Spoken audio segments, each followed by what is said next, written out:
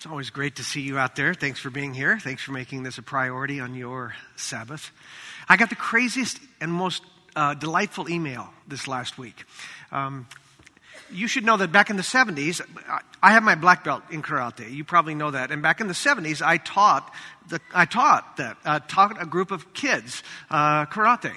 And so this last week, one of those kids was a kid named Steve. And last week I got an email from Steve, who is now 56 years old. That really sucks, I got to tell you.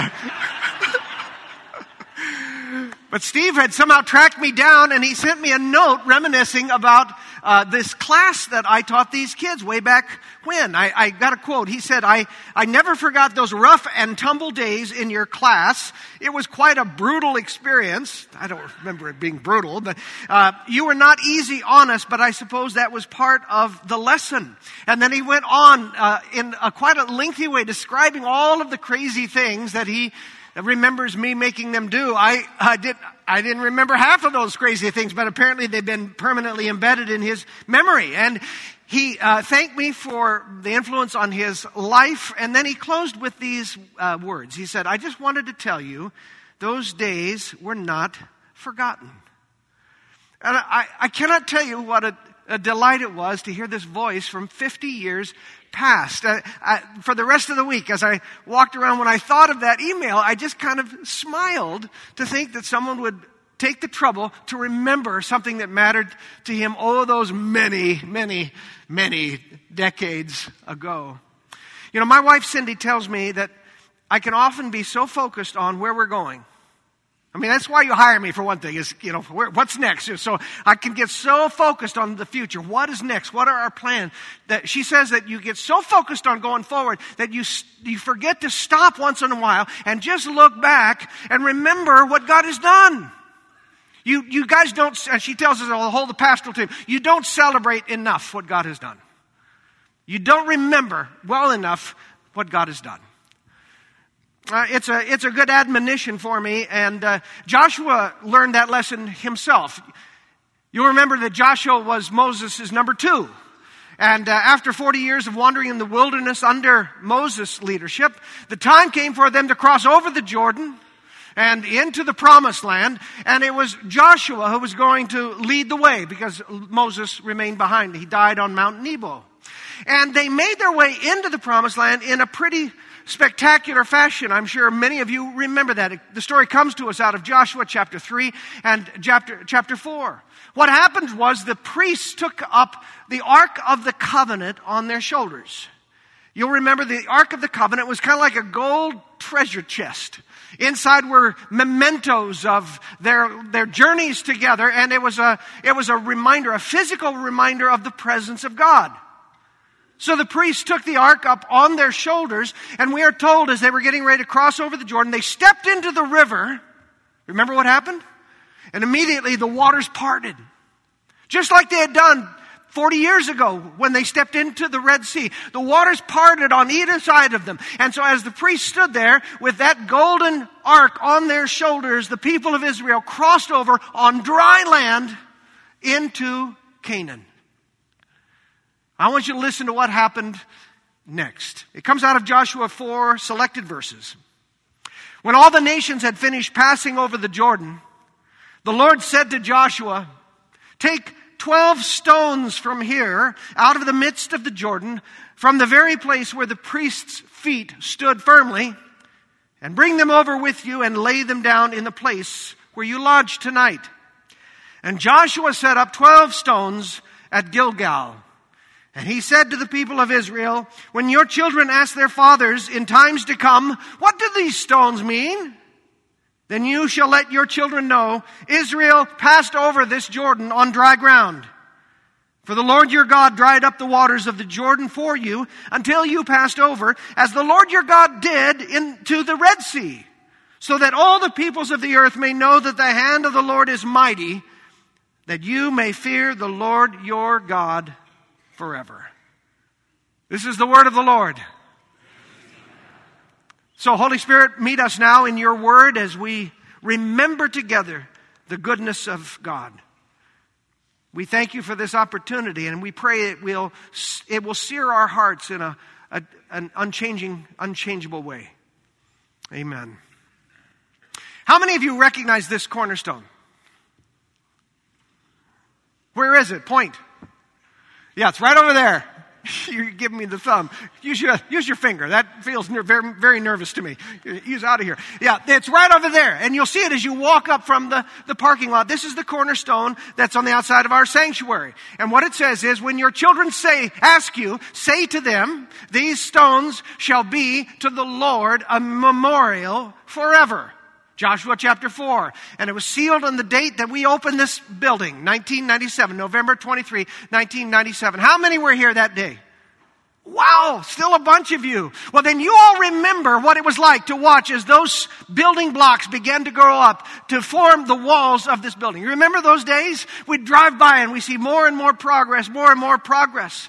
But for those of us who were there, who sacrificed, who dreamed of this facility in which we could worship God, it was more than building material that we saw piled one on top of another. We really did consider these building blocks to be memorial stones. Stones that would tell the story of what God had done in that moment long after we were gone. Already, and we think with sadness of those who were there, who made that day happen, who were key players in that, and they've already gone on to be with the Lord. Not sad for them, sad for us perhaps. We already remember that. And the rest of us will one day be gone. But we wanted this place to be a testimony to what God had accomplished. That God had grown this tiny little community of faith into something more significant. That He had given us a building large enough for us to meet not only our needs, but the needs of this community. And more importantly, that we had built a building that we wanted to be given to the glory of God. That it would be erected in the honor of the Lord who saved us and called us to be His own. We wanted people to drive by, whether they were utterly irreligious or devoted followers of Christ. We wanted them to look up on that hill and see that chapel and be reminded that those people love God and believe in God. They did this thing to memorialize their love for God. So we chose for our cornerstone that passage from Joshua 4 that you see on the screen before you. And it reminds us of the time that even as the people were getting ready finally to cross into the promised land, God said, nope, I want you to pause one more moment. Because I want you, before you move into my future, to remember what I've been to you in your past.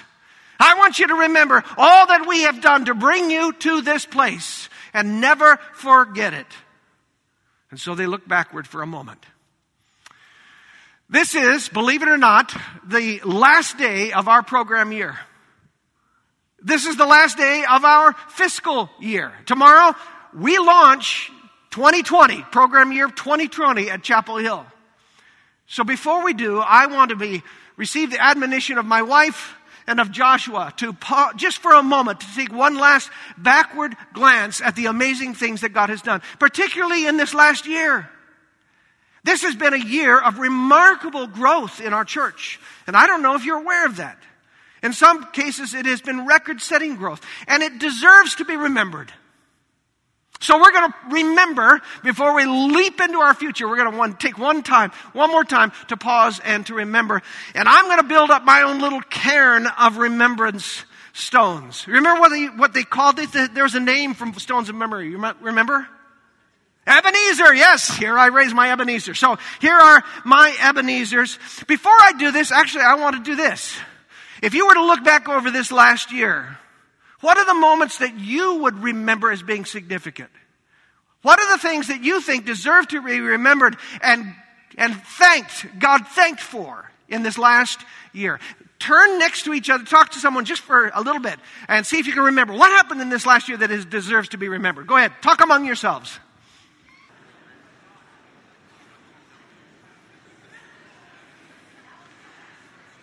All right. You know, think about you guys talking among yourselves and reeling you back in is always a challenge. In your loudest outdoor voice, just call out. I want to hear. What are the things that deserve to be remembered in your mind from this last year? Alpha? Monday, Thursday?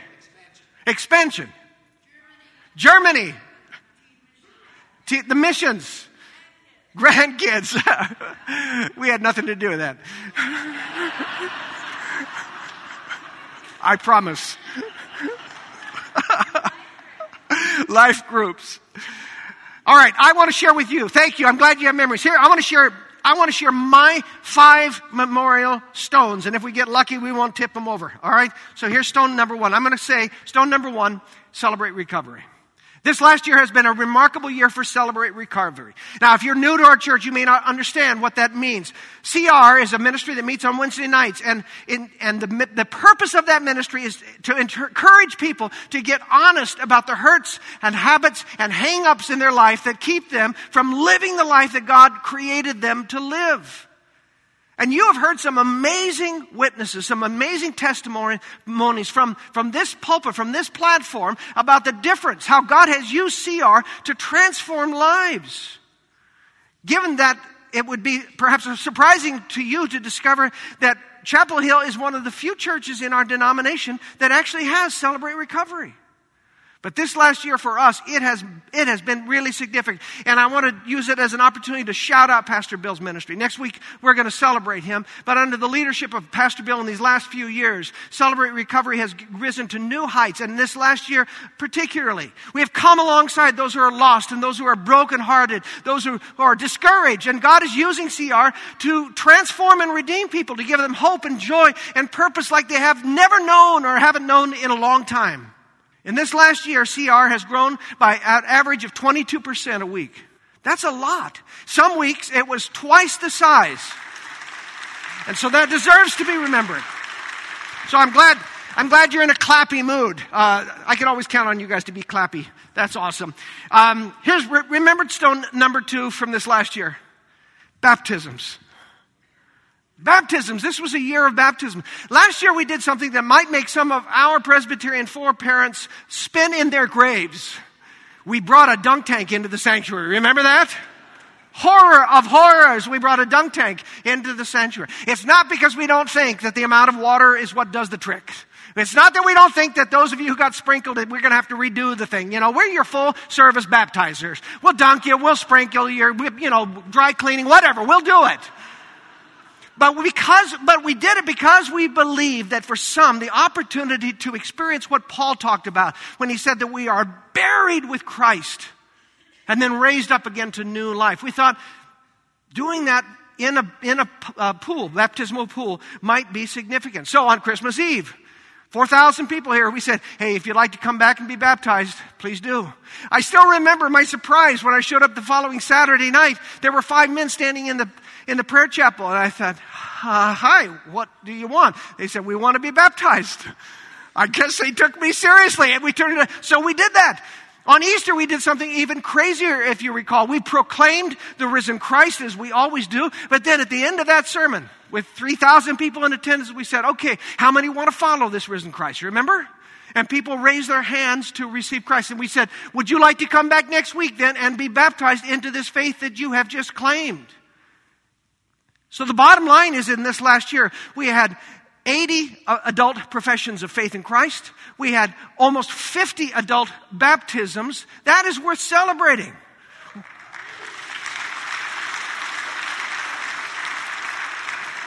We're even considering, now brace yourself, buying our own baptismal pool instead of borrowing it from the Nazarenes down the street.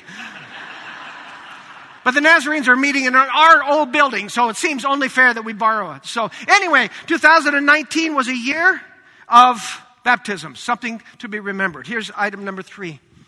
Some of you called it out. Alpha. Alpha. 2 years ago, we decided to join the 27 million people around the world who are experiencing Alpha. And if you haven't attended yet, Alpha provides an opportunity for people to ask all of the questions that they've wanted to ask and didn't know how. We're afraid to ask. We're embarrassed to ask. So you come in and you have a meal with a group that you get to know, and you watch a great video, and then you have an opportunity to discuss the video under the guidance of a leader at that table.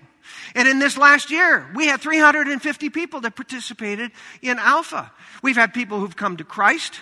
We've had many more who had a renewed experience of the Holy Spirit at the Holy Spirit weekend.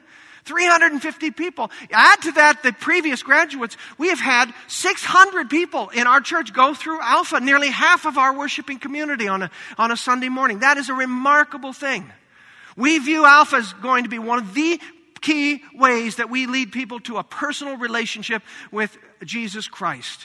600 souls. That is a good thing. Now what we're waiting for is that more and more of those 600 who came and got a taste of it will do what we really need, which is they'll go to their neighbor, they'll go to their friend, to their unchurched and dechurched relationship and said, would you come with me? That's the next step, Alphaites. Not just graduating, but bringing your friends back and doing it again. That's our dream. That's what we experienced in this last year in a powerful way. And so that becomes stone number 3, memorial stone number 3 for me. Alpha. Baby, baby, baby, baby. All right, stone number 2. You're going to kick yourself because I didn't hear this one called out. Chapel Hill, Port Orchard. Right? This is the year that we announced a new church. 2019 was the year that we announced that we're going to launch our first church plant. And we say first because we believe it's the first of many, not one off. You've heard a lot about it. You heard it from Megan. You heard from me. You heard it from together. But we cannot emphasize how important this moment is in the life of our church. Across this country, less than 1% of the congregations in this country play any part in planting another church. That's really disturbing given the statistics. We are told that at the present rate of church closures in the United States, we need to increase by 10% the number of church plants every single year just to keep up with the number of churches that are closing their doors. We want to do our part. And we think this is something that God is calling us to in this year. We kicked it off. We're convinced that Port Orchard is the place to go. We're convinced that Pastor Megan is the woman to lead the charge. And by the way, did you realize that will mean that Pastor Megan will be the first woman lead pastor church planter in our denomination?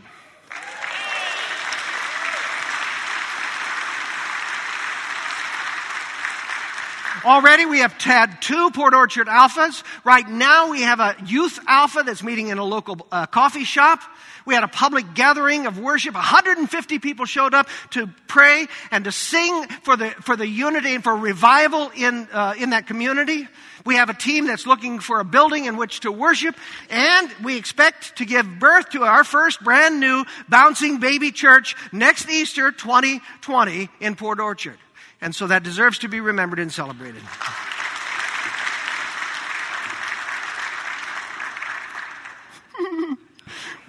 One more. I'm glad I don't have 10 remembrances. I do, but we're not going to talk about them. Here's the 5th one. Again, one that I didn't hear from you, but one that's quite significant. Worship attendance growth.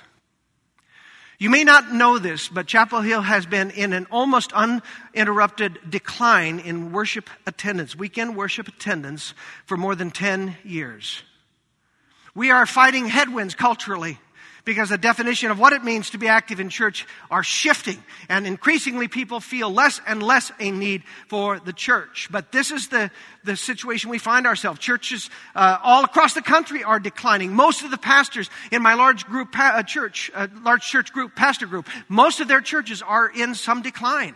So we heard that, but it offered no comfort to us. No comfort knowing that we ourselves continue to drop. In some instances, a couple of years ago, we were down below 1,000 on a weekend. When we were, about 12 years ago, averaging close to 1,700 on a weekend. In conversation with one consultant about this, we were told that for a larger church of our size, with a pastor my age, I hate that. You mean really young, really vibrant? Years and years left in ministry? Yes, that's what I mean. He said that a reversal in declining worship attendance numbers is almost unheard of. Well, last year then, the unheard of happened because we began to grow again. And not just a little. We saw our weekend worship attendance increase on average over the year by more than 20%. Which means we had more than 200 more people on average per weekend attending our worship services compared to a year ago. And by the way, may I say, if you are among those 200, we are so glad to welcome you here. You are the answer to our prayers, and I hope you have found a home here at Chapel Hill.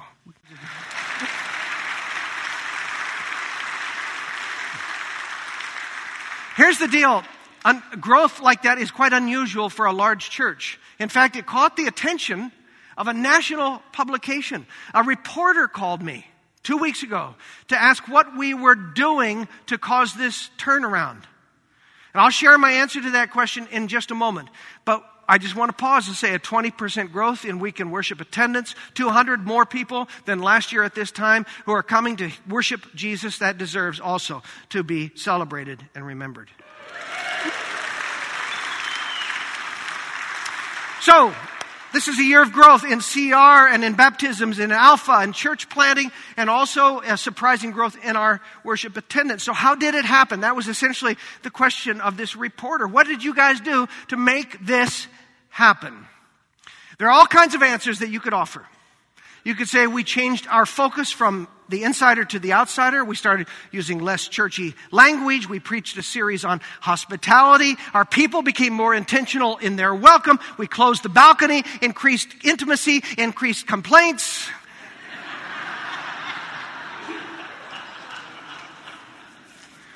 We improved the sound and light. We redecorated the foyer. We handed out mugs. We called newcomers every week. We offered opportunities for people to receive Jesus. There are all kinds of ways that we could have responded to that question. All of them would be true, and all of them would be idolatrous. Because the growth we experience in CR and in Alpha and in baptisms and church plant and in attendance didn't happen because of what we decided to do. It happened because of what God decided to do.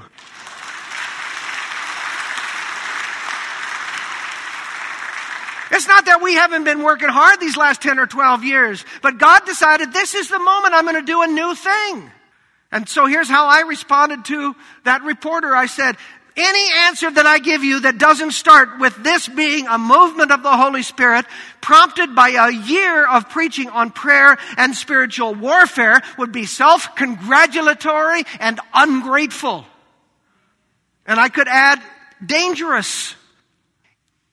If last year was a year of growth, it is only because God in His grace and in His purposes decided to do a new thing. And is that not exactly what this scripture passage recounts? The people were told to set up stones to memorialize not how good and faithful they had been. They had not been. But how good and faithful God had been despite their inconstancy.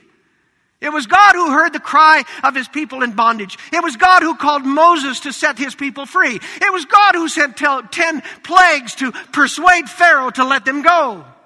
It was God who held back the waters of the Red Sea so that His people might escape. And God who caused those same walls of water to collapse upon their enemies, that their enemies might be destroyed. It was God who brought manna in the morning that they might eat and bubbled water out of the stone that they might drink. It was God who guided them for their 40 years of wandering, and when the time came for them to cross from their land into the promised land, it was God who one more time separated the waters to remind them of this bookend experience that they were going to walk over on dry land into God's future for them. It was God. It was always God. Despite Moses' insecurity, it was God. Despite Pharaoh's brutality, it was God. Despite Aaron's idolatry, it was God. Despite the people's moaning and whining and kvetching, it was God, always God. And so we look back over an astonishing year of growth. The only thing that is right to do is for us to acknowledge that God has done a great thing. And so we give Him the glory and the honor and the praise. And to be a part of a congregation at a time like this is exciting, isn't it? It's an extraordinary privilege that God said, I want you to be a part of this.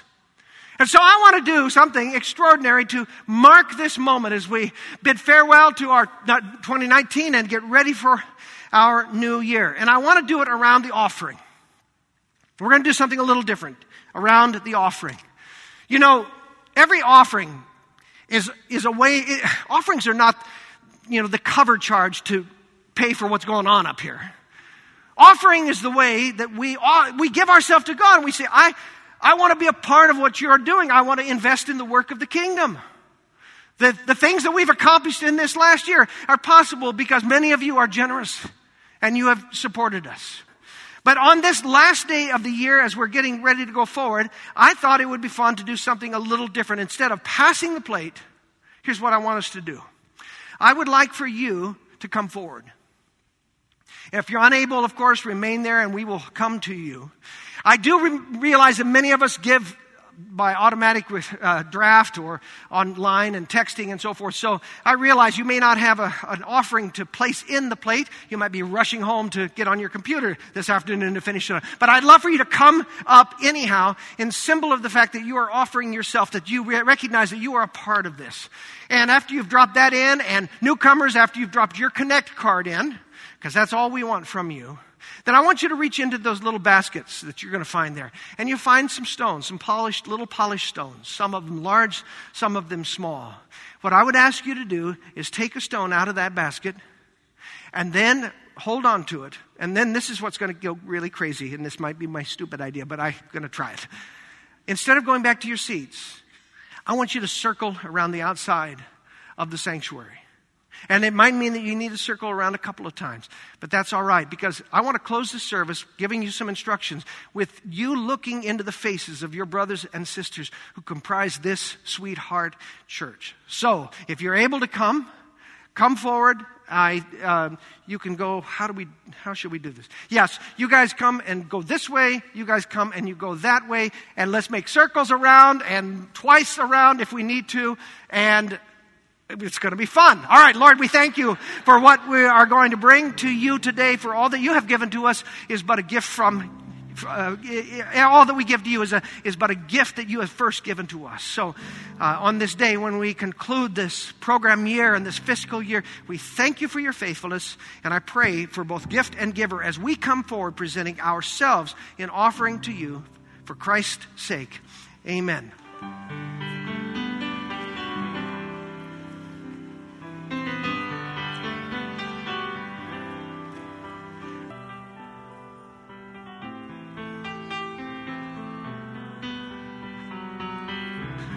Probably just stay right where you are. I'm coming around with stones. We'll get stoned together. All right. Here we go. Take a stone and drop you got stone? All right. You good? Everyone good? If you got a stone, raise your hand. Okay, we're good. All right, I want you to just turn around now and look at each other. You're always looking at me. I want you to look at the faces of your brothers and sisters who are part of this Sweetheart Church. That was the idea behind this. Seemed great in the room when we planned it. Here's what I want you to do with this stone, okay? I want you to put it in your pocket or into your pocket your purse. I want you to keep it with you. I'd like you to keep it with you for 30 days. And every time you touch this stone, every time you see this stone, I want you to just say, I remember your faithfulness.